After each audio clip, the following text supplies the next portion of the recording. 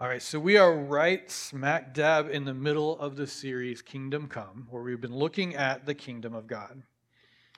Jeremy mentioned last week that the first 3 weeks of the series, the first section, we looked at what it meant to have a kingdom perspective.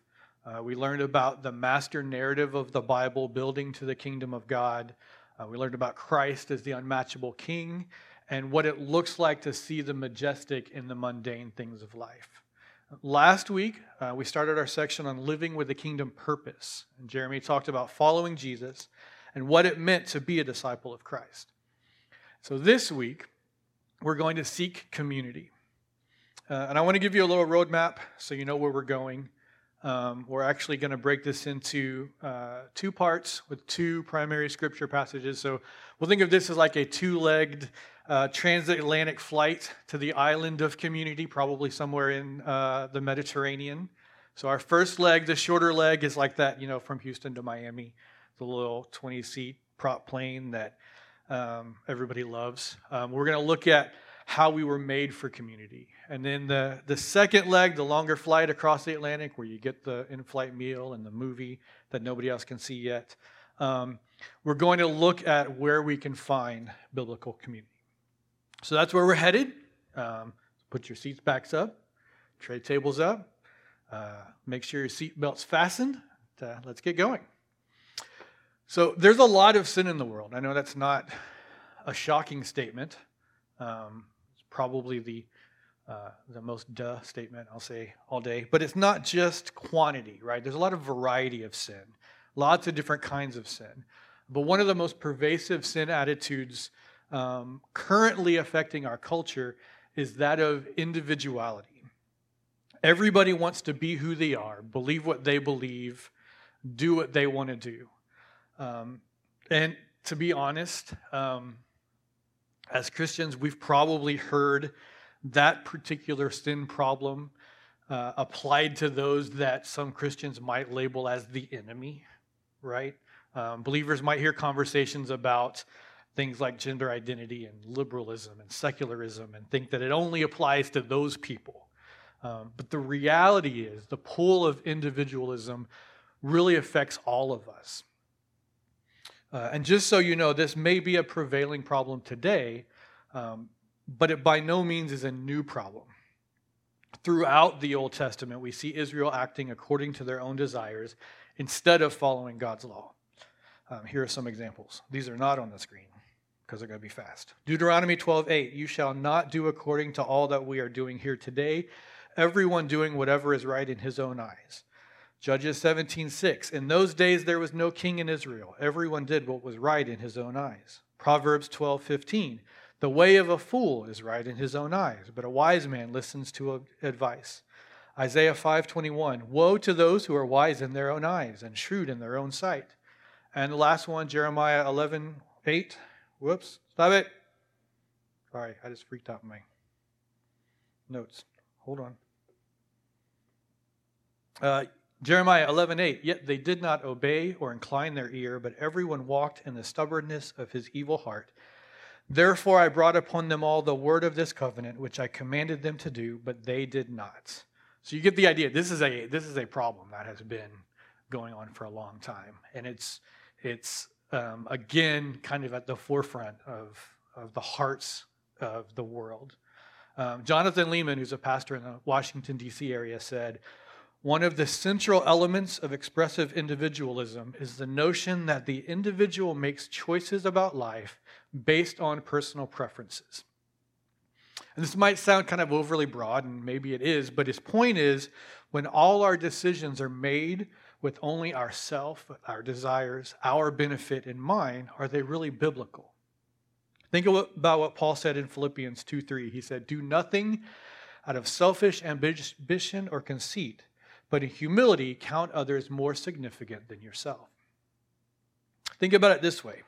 If you went somewhere new, let's say you're at a party, people you don't know, and you're trying to be a good Christian, you're trying to introduce yourself to people, and you go up to somebody and you introduce yourself, and that person's going to introduce himself, probably say something like, hi, my name is John, I'm a day trader, I drive a BMW 3 Series, and I play golf, right? In other cultures, you might go and introduce yourself to somebody, and their introduction would be something like, "Hi, my name is so-and-so. I'm the son of these people, and I belong to this tribe over here." You see the difference, right? In our culture, we live for ourselves. Our autonomy, our independence is most important. In other cultures, they live for the community. Their place, their role in society is the most important. See, we see our independence as freedom to be me, right? I need my independence. It's my right to be who I want to be when I want to be it. But that's not real freedom. Tim Keller says that's just slavery to a different ideology, a different master. Instead, according to German theologian Dietrich Bonhoeffer, he says, freedom is a relation between two persons. Being free means being free for the other because I am bound to the other. Only by being in relation with the other am I free. He says when the Bible speaks of freedom, it's not freedom in ourselves to be ourselves. It's always in context of a relationship. For example, John 8:36 says, "So if the Son sets you free, you will be free indeed." Romans 6:22, "But now that you have been set free from sin and have become slaves of God, the fruit you get leads to sanctification and its end, eternal life." Our freedom is not found in being true to ourselves or living our best lives or any form of individualism. True biblical freedom is found in relationship with God and community with others. And we know that inherently because it's how we were created. So we'll get to our first key passage finally. Genesis 1, verses 26 and 27. Follow along as I read. It says, "Then God said, 'Let us make man in our image, after our likeness. And let them have dominion over the fish of the sea, and over the birds of the heavens, and over the livestock, and over all the earth, and over every other creeping thing that creeps on the earth.' So God created man in his own image. The image of God he created him. Male and female he created them." So we have God's act of creation, and it's reached its pinnacle with the creation of man and woman. And there's a lot that could be unpacked in these two verses, right? This is the image of God. We are made in the image of God. There's a whole lot that implies, but we're just going to look at one aspect. Otherwise, we'd be here forever. God said, "Let us make man in our image, after our likeness." And there are a few different interpretations for why God uses plural pronoun in this sentence. But the most widely and historically accepted interpretation for "let's make man in our image" is that it was an inner Trinitarian dialogue. In other words, God was talking to himself as all three persons of the Trinity were there. And so we can see when we look at the whole of Scripture that all three persons of the Trinity were there, right? Genesis 1:1 says, "In the beginning, God was there." 1:2 says, "The Spirit of God hovered over the deep." John 1:1 says, "In the beginning was the Word." We know that the Word was Jesus. So all three persons of the Trinity were there. So we are created in God's image, and God is in perfect community with himself. Therefore, we were made for community. In verse 27, he says, "Male and female he created them." And that's often taught in relation to gender roles and complementarianism, and that's good, but it also has a broader application. One commentator said, although male and female hold in common the same unique God-given status as image bearers, there is an inherent distinction within the human family by virtue of their different sexual roles, and this implies that other distinctions are present. With all our differences, we still reflect the image of God. If we're all different, yet all made in the image of God, who is in perfect communion with himself in the Trinity, then we're all made to live in communion as well, both with God and with other people. And those differences are intentional, right? They're how God fit us together to be productive. So we're not all noses, we're not all feet, we're not all ears. We're all one body with all of its component parts. It says in 1 Corinthians 12:12, "For just as the body is one, and has many members, and all the members of the body, though many, are one body, so it is with Christ. Inherently, we all crave community, even when we want to hold tightly to our individuality. The problem is the fall has corrupted how we seek community, just like everything else. And we look for it in a lot of different ways, right? We might look for it in fandoms, whether it's sports or books or movies or whatever. One of my favorite YouTube videos that I used to watch, I actually looked for it this morning, and it's gone, so I'm thinking Disney got a hold of it and shut it down. It was a compilation video showing the scene at the end of Avengers Endgame when Captain America is standing on the rock outcropping, right? And he's looking all beaten and worn down and defeated, and the portals open and all the good guys who are gone reappear, and he's standing there and they all show up, and he finally says that line that he hasn't said in all of the MCU movies. He says, "Avengers assemble." And it's this cool scene, but what makes this video neat is it's showing theaters on opening day and the reactions of all of these people over and over and over again, just like erupting in cheering and screaming and shouting.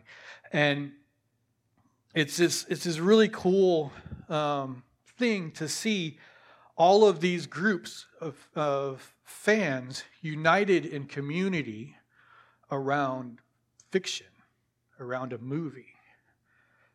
We also look for community online. As of today, I have 388 friends on Facebook, 171 followers on Instagram, and 195 followers on Twitter. And actually, I just gained one more Instagram follower this morning, even though I think it's probably a spam bot. I'm going to count it. And I know that's not a very high number. Like that's a pretty low number. I think Hannah's probably got 3 times that just on Instagram, which is fine. I'm not bitter. But even though I have, roughly 500 online friends, I probably have a real conversation with maybe 20 people a week. Like that's not the same, right? And I read somewhere, and I can't remember who said it, or I would credit them, but they said that Gen Z is the most connected, but also the loneliest generation in history. When community becomes about what we can get, whether it's likes, comments, reactions, then what we get becomes more important than the actual relationships. Last example, last few years, more and more we've looked for community in a political party. And it doesn't matter what party you turn to, it's going to fail you. And what we've seen is increasingly our party, whichever one that is, has demonized the other party so much that if you're not in our group, if you're not in our political community, then we have to hate you. That doesn't make sense. Of course, there are other ways that we strive for community that will fail, but there's only one community that we seek that will not only enrich us, but it reveals God's kingdom to the world, and that's the church. So that's our first leg of our journey. We made it to Miami. We made our connecting flight. We're headed across the Atlantic. So turn with me now to 1 Peter chapter 2, and we will fly for a little bit and then attempt to land this plane. 1 Peter chapter 2, verses 9 through 12. It says, "But you are a chosen race, a royal priesthood, a holy nation, a people for his own possession, that you may proclaim the excellencies of him who called you out of darkness into his marvelous light. Once you were not a people, but now you are God's people. Once you had not received mercy, but now you have received mercy. Beloved, I urge you as sojourners and exiles to abstain from the passions of the flesh, which wage war against your soul. Keep your conduct among the Gentiles honorable, so that when they speak against you as evildoers, they may see your good deeds and glorify God on the day of visitation." The New Testament authors, when they talk about followers of Christ, they often do so in communal terms, in plural terms, right? We're a body with many members. We're the family of God. We're the church. Individuals have roles within the collective, to be sure, but we are made to seek community. And the community that we're seeking is found within the church. I love Peter's description of the church in this passage because it uses the kingdom language that we've been talking about. We are a royal priesthood. We're a holy nation.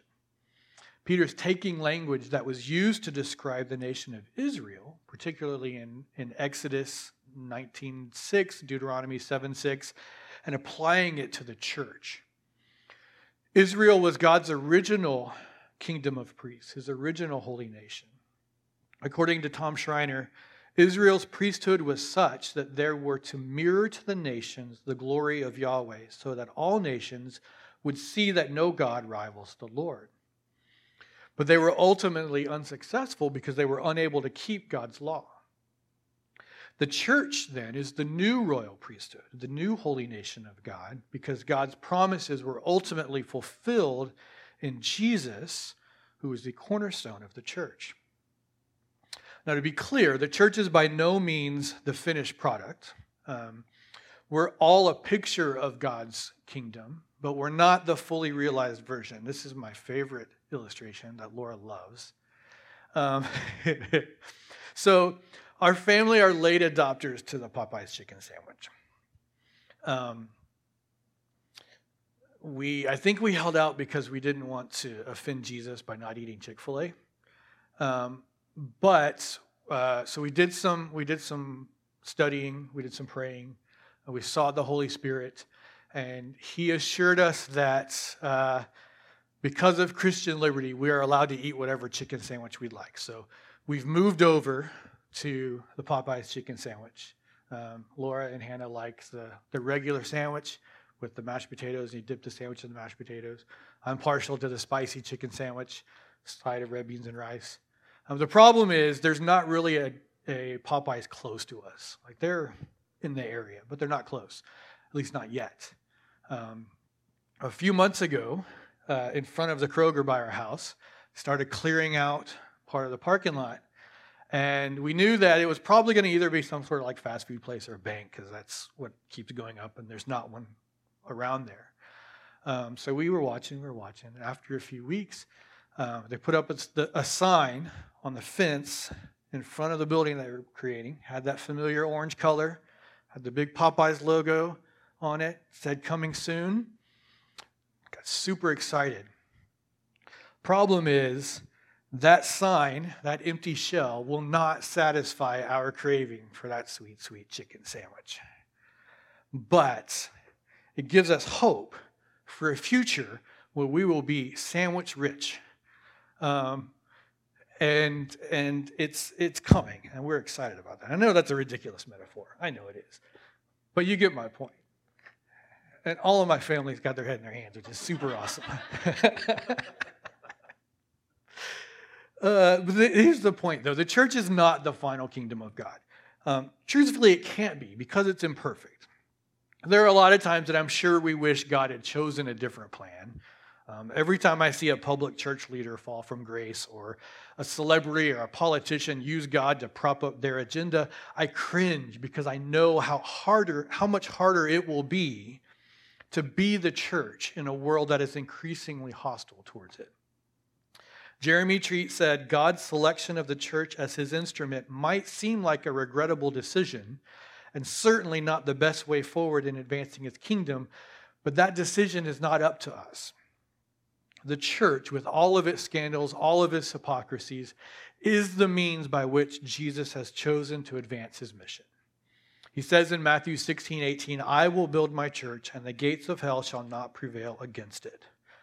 And that's actually good news for us sinful church members.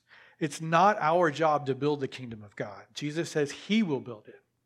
He says in Acts 1, our role is to bear witness to it. And when we look at verses 11 and 12 of 1 Peter, we get a glimpse of who we are as a church and what our role is in our present cultural context. It says the church is made up of sojourners and exiles. Other translations say aliens and strangers. This should remind us of Abraham. Abraham said he was a sojourner and a foreigner with no land of his own when he was trying to bury Sarah. Similarly, we have no land of our own in this world. When we align ourselves with Christ, we find that we are like foreigners in the greater societal context. Peter says, as foreigners in our culture, we should abstain from the passion of the flesh. John Calvin explains that this is more than just carnal sin. And this quote's not going to be on the screen, and I'm not going to read it because it uses words like concupiscences. I have no idea what that is. And sophists. But what he does say is, passions of the flesh include all those sinful passions and affections of the soul to which we are by nature guided and led. For it is certain that every thought of the flesh, that is, of unrenewed nature, is enmity against God. Instead, we should keep our conduct among the Gentiles, which is just a synonym for unbelievers, honorable, so that they may see our good deeds and glorify God on the day of visitation. In other words, our actions, when they're honorable, are a gospel proclamation that could lead our unbelieving friends and neighbors into a relationship with God. Calvin says again, and this one will be on the screen, he, talking about Peter, intimates that we ought thus to strive, not for our own sake, that men may think and speak well of us, but that we may glorify God as Christ also teaches us. So I've been reading and listening to Tim Keller a lot lately. He's been talking a lot about how our Christianity intersects with the secular world. One of the things he's been saying a lot lately sounds quite a bit like 1 Peter 2:12. He talks about winsomeness in the face of opposition. The more secular society gets, the more opportunity we have to be salt and light. There will be times when the secular worldview actively harms its proponents. And it's in those times that we have the opportunity to share the reason for the hope that we have. The church, the royal priesthood, the holy nation, can be the vessel through which God reveals his kingdom. What does that look like practically? If you take Peter's words and apply them to the church and its role in society today, what do we see? Treat describes it this way. He says, the church is a distinct community that makes disciples and equips those disciples to be salt and light, participating in God's work of renewal in the world. So we make disciples. If we are a chosen race, a royal priesthood, a holy nation, called to proclaim the excellencies of the one who called us, then we need to know what those excellencies are, right? And so our first responsibility as the church, the community of God, is to make disciples. Jeremy talked last week about being a disciple of Christ. Following Jesus is being a disciple. But how do we go from being a disciple to making disciples? We do that through faithfully preaching and teaching, through proclaiming the gospel, living out the gospel in every aspect of our lives. Much of disciple making happens in the context of the institution of the church. That is through Sunday morning gatherings, community groups, Bible studies, children's ministries. It's through these means and others that we make disciples, and it's something that all of us do. The Great Commission in Matthew 28:19 doesn't say, go and have your pastor make disciples. Jesus' command is for all believers, go and make disciples. So here's my challenge question. And it's one that we try to ask ourselves fairly regularly. I recommend you ask yourself regularly also. Who is discipling you right now, and who are you discipling? All of these forms of discipleship, all these ways of discipling are good, but it's not just about filling people with knowledge. The goal is not to make our little insulated group the most theological little insulated group, right? That's where we see church as an organic community in action. Remember, the church is a community that makes disciples and equips them to be salt and light. As disciples, we want to go out and represent the King in all aspects of our lives. At work, the grocery store, the ballpark, home with our kids. We want to be salt and light. I have a musical analogy. I work in Christian music industry, so that by default makes me an expert, right? So the most popular group that we play at KSBJ is For King and Country. I think we've seen them probably 5 or 6 times because KSBJ has them here in concert at least once a year. You can hear their songs every single day, multiple times a day. Like they are the most popular group on KSBJ. If you'd have asked my parents who For King and Country was a year ago, they would have said, I have no idea. And that's pretty typical. Music made for the church stays in the church, right? Unbelievers wouldn't know Mercy Me from I Am They.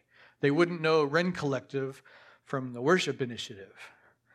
But not long ago, For King and Country remade one of their songs with Dolly Parton. The big hair Dolly Parton. And with that one song, their music was introduced to a whole new audience. Their witness, their gospel proclamation, was heard by a whole new group of people who desperately need it. That's what the church as a community of disciples should look like. If we make disciples and then hide them away, they don't have the opportunity to be salt and light where they live. But imagine if the church infiltrated the culture. Christian doctors, truck drivers, teachers, extending the grace of God to those around them. It might not be the fully realized kingdom of God, but it's going to be a pretty darn close approximation of it. And that's how God reveals his kingdom and his reign through his people over his place. But it takes people willing to commit to something bigger than themselves. So it's not Rob, web developer, purveyor of movie quotes, novice disc golfer. It's Rob, brother of Laura and Andrew and Larry and Jeremy, member of Missio Dei Church, child of the one true King, willing to set aside my desires and the sins of my flesh to be salt and light in my world, proclaiming the good news of the kingdom of God to anyone and everyone, willing to be a friend, even to someone we might normally call an enemy.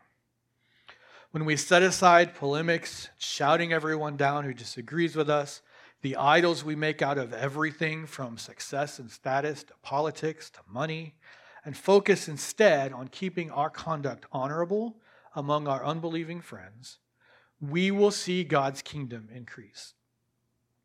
Keller said our post-Christendom society is actually looking more and more like the one the early church found themselves in.